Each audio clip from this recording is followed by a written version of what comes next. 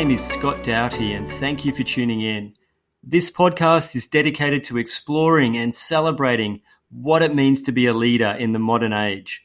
And I'll be bringing you interviews with inspiring leaders from all walks of life who are working from the inside out to make their world a better place. Today, we're joined by Rishi Venkat, Global Sales Strategy and Operations at LinkedIn and San Francisco. Rishi also happens to be a published author and a mindfulness champion. Today, we're going to be talking about the power of thought to train the mind, creating a successful life of perfect health, and breathwork and meditation techniques for busy people. Okay, Rishi, welcome to the show. It's great to have you. Thank you, Scott. I remember when I first came across your work, Rishi, you were running meditation and breathwork classes for your colleagues at LinkedIn, and I was really impressed with what you're doing. So can you give us a sense of what you're up to at LinkedIn in San Fran and how you ended up in San Francisco? Sure. I have been running meditation breathwork classes for my colleagues at LinkedIn. What I'm up to at San Francisco, I'm actually part of the global sales strategy and operations team, which is mainly concerned with helping sales leadership get valuable insights and launch efficient products so that sales can excel. How I ended up here is that I was part of the sales strategy team in APAC for our marketing solutions business. And back then, I realized that I had this fondness for product, as I could see that even outside work, as part of this mindfulness organization that I'm part of, I'd started to have a more product-centric role, rolling out products, launching it to the audience. Similarly, I wanted to get more into product, and I realized how US is the place for it to get closer to product, and that's how I ended up. The answer to that also lies in the power of thought and manifestation, which we are going to discuss later today. Yeah, so you're acting somewhat like a dual agent within LinkedIn. You've got your day job, and it's an amazing story of transitioning to be closer to HQ and to the product team. And you've got your passion for mindfulness, and you're also sharing that within the organization. How did that part of your identity and your work at LinkedIn come about? And do you feel there's something unique to the LinkedIn culture that made that possible? Yes, absolutely. The LinkedIn culture is fantastic in the sense that it lets people bring their true selves to work.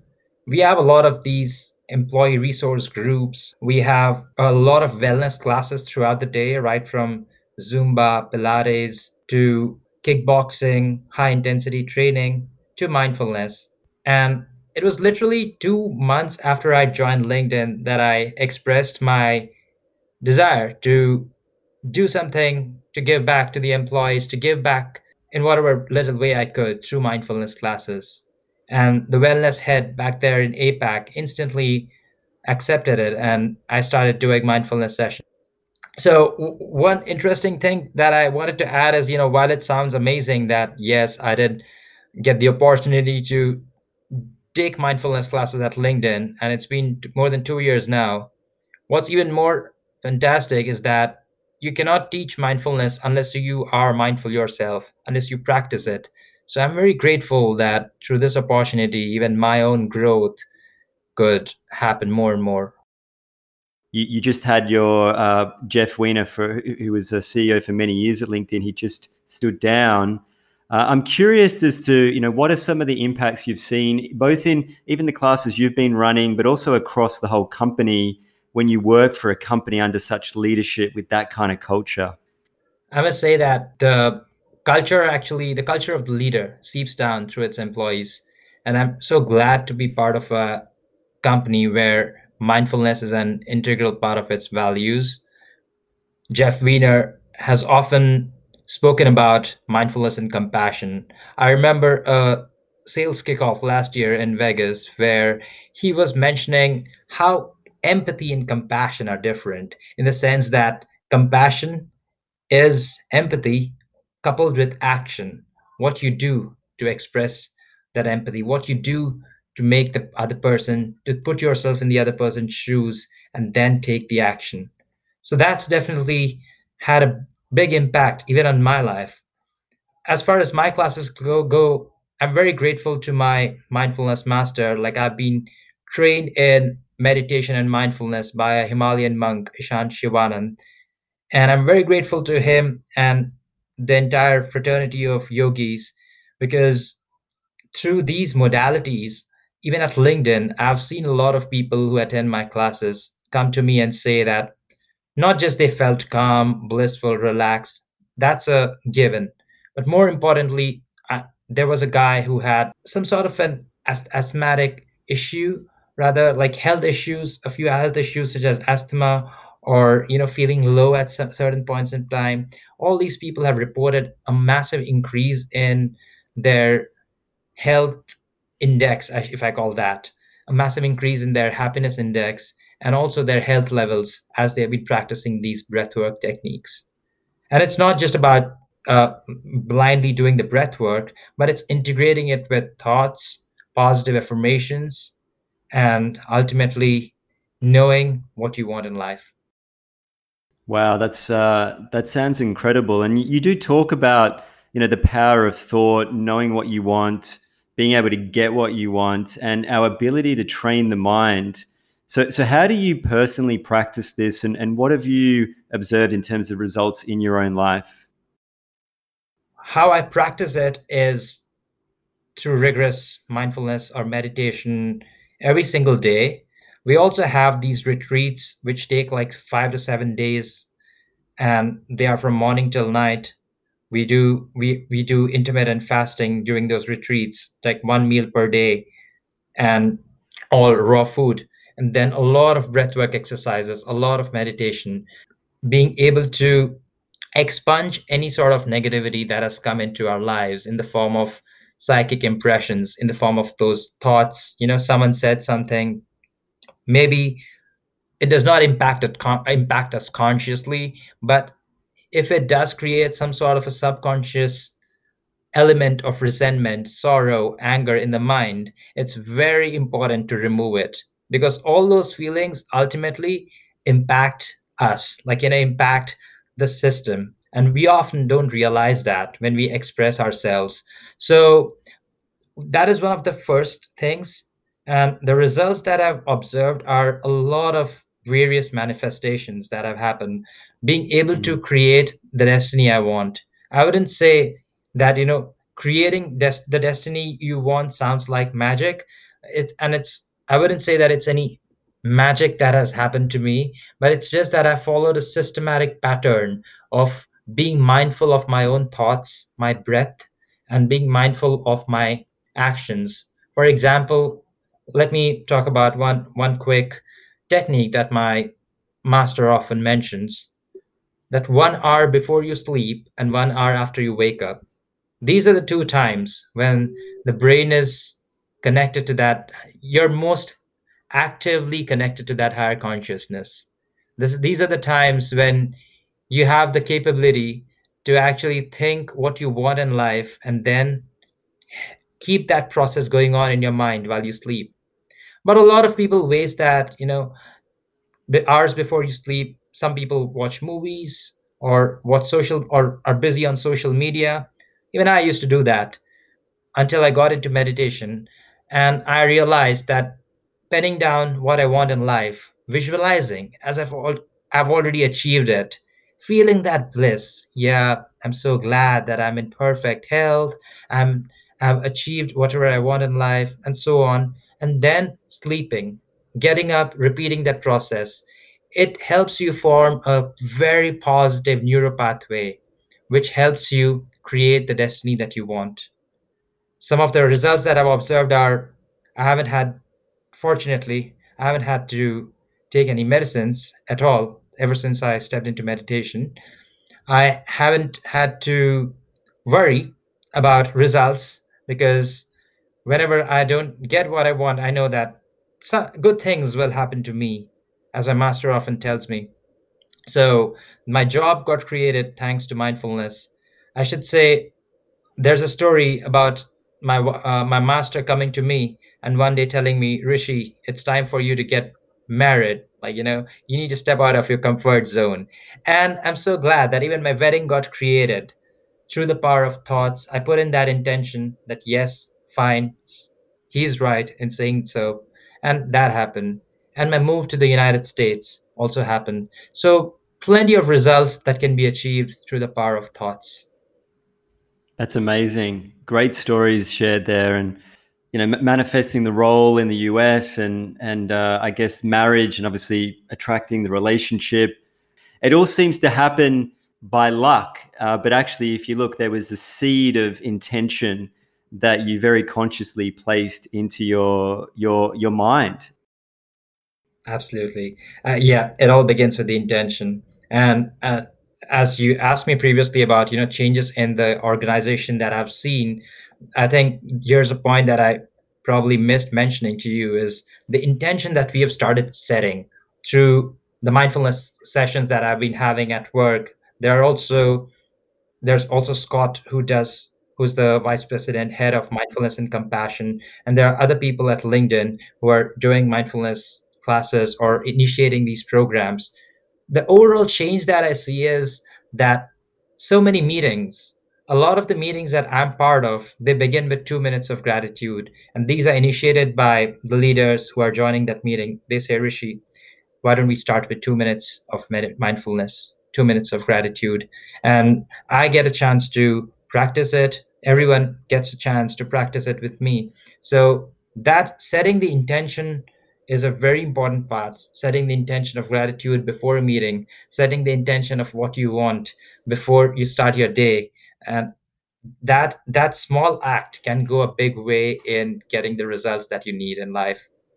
And I love that. And I think, powerful on a number of levels. One, a bit more practically, even just bringing people's awareness into the room. Before you even get into the power of gratitude as a practice, particularly when it's practiced collectively, because there is, scientific evidence around the energy field of when people are practicing these techniques together.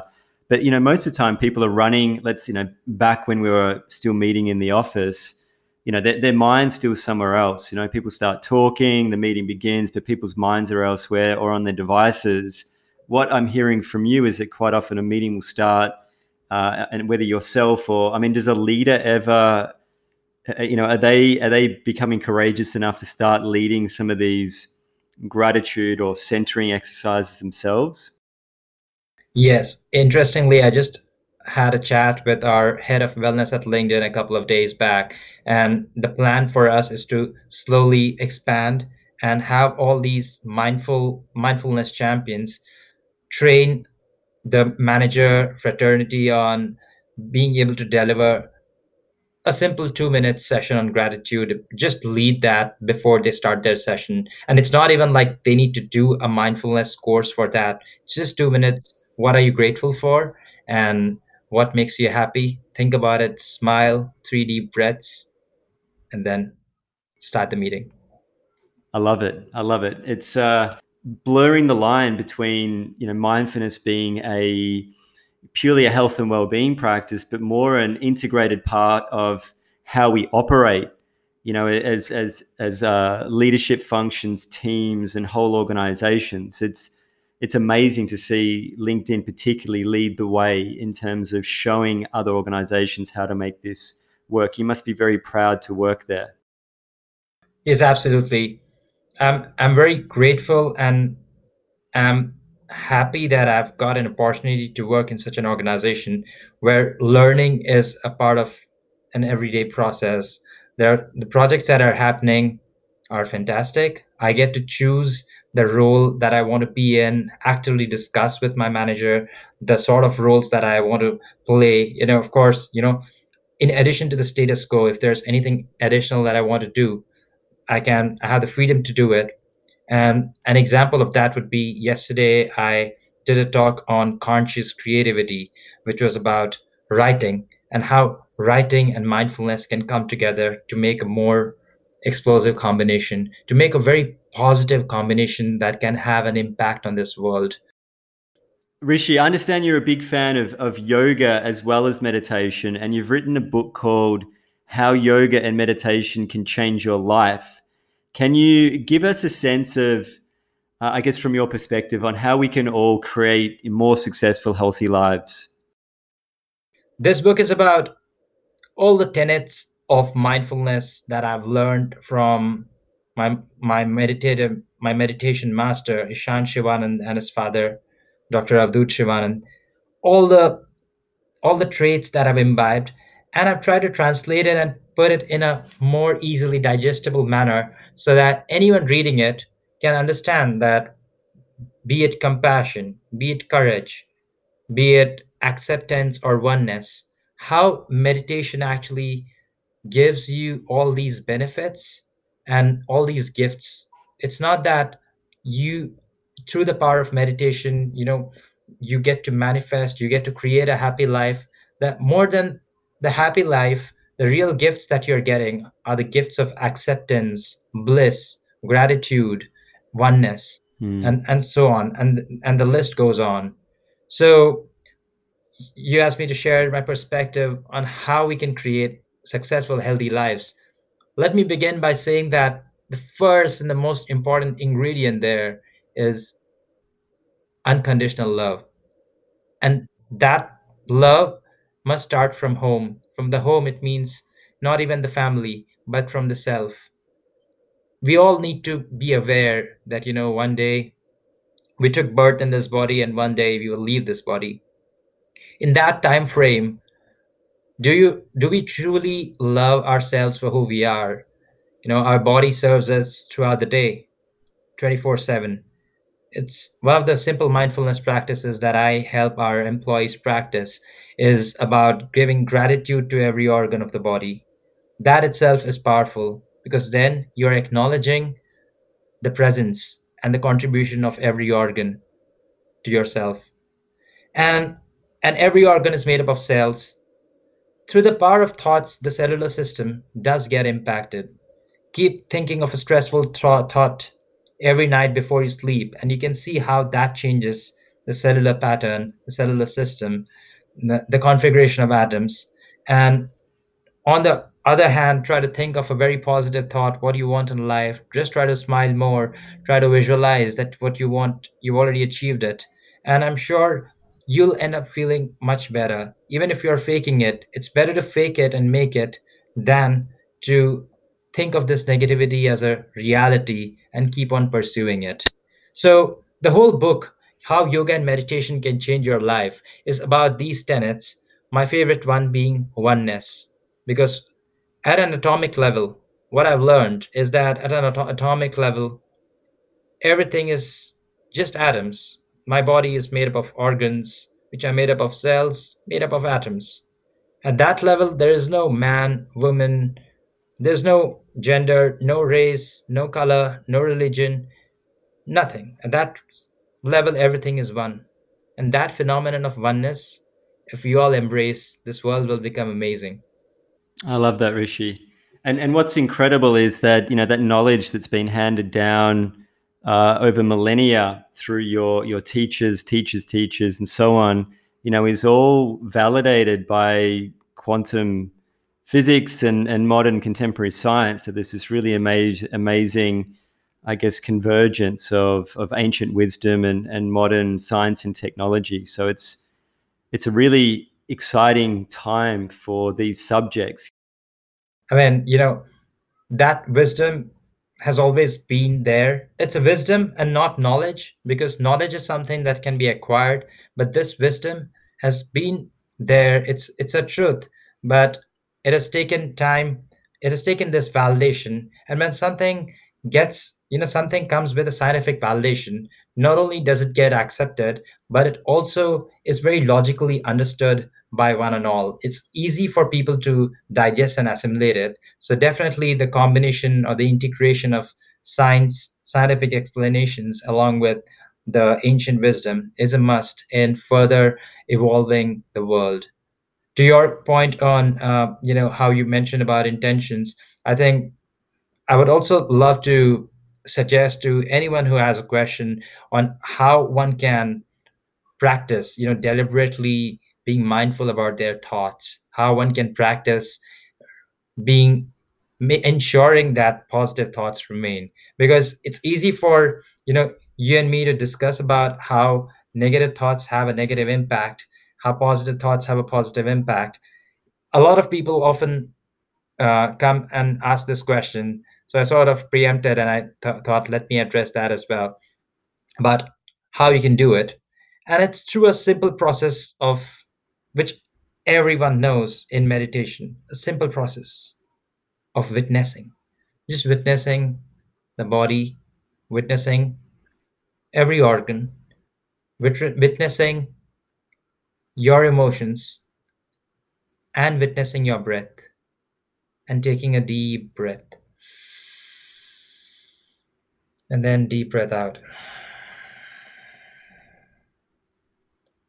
This habit of witnessing the breath and witnessing your entire body, your surroundings, as if you are a spectator and you're just looking at your body and every other body on planet Earth as if you're watching a movie.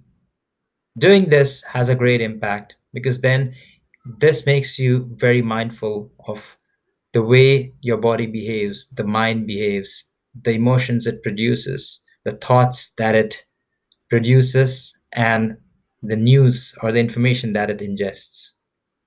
That was kind of an informal practice in itself. I followed your cues, and I just becoming far more sensitized to the impact of even that first breath, and how even just one breath can make a big shift in everything, really. So, I mean, do you want to guide us? Sure, I'm happy to actually provide two practices as part of this discussion that we're having. So first, like a breathwork technique for the people who like more energizing, fast techniques, and second one, a little mild one, a mild technique. But the commonality is that both are energizing, both put you in a state of mindfulness, and both are capable of triggering massive positive change in the system. So the first technique is pretty simple. Just raise your hands in the air and open your fists and close your eyes. Think of that moment when you were in a very blissful place, in a very blissful moment. You were so happy that you feel like going back to that moment again and again. And I'm sure everyone would have experienced this sort of a moment at some point in their lives. That moment in which you felt very happy, very blissful, very joyous. And thinking of that, hands up in the air, slowly pull your hands down. And as you do so, inhale, inhale, inhale, and take a deep breath. Bring your hands in front of your chest, tighten the fists. And now, with the intention that as you tighten the fists, you are actually absorbing this emotion of bliss within you. Now exhale back. When you exhale, throw your fists back into the air, into the sky, and open your hands. So, this exercise, one thing that I would love for you to remember is that my master says emotion is an energy in motion. So, the bliss that you're thinking of is an energy that you want to absorb and transmit to every cell in your system. So, with your hands raised, once again, think of the most blissful moment. Feel the emotion, the golden light of bliss, as if you're pulling it down into your body. And now inhale, inhale such that the person sitting 20 meters away from you can also hear your noise, the sound of your breath. Tighten your fists, feel the bliss within you, around you, and now exhale.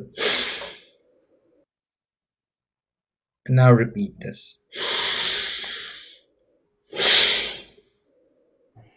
So, this exercise, when coupled with the very powerful intention of absorbing the bliss in the system, has a great impact in the overall emotion, in the overall feeling in the system.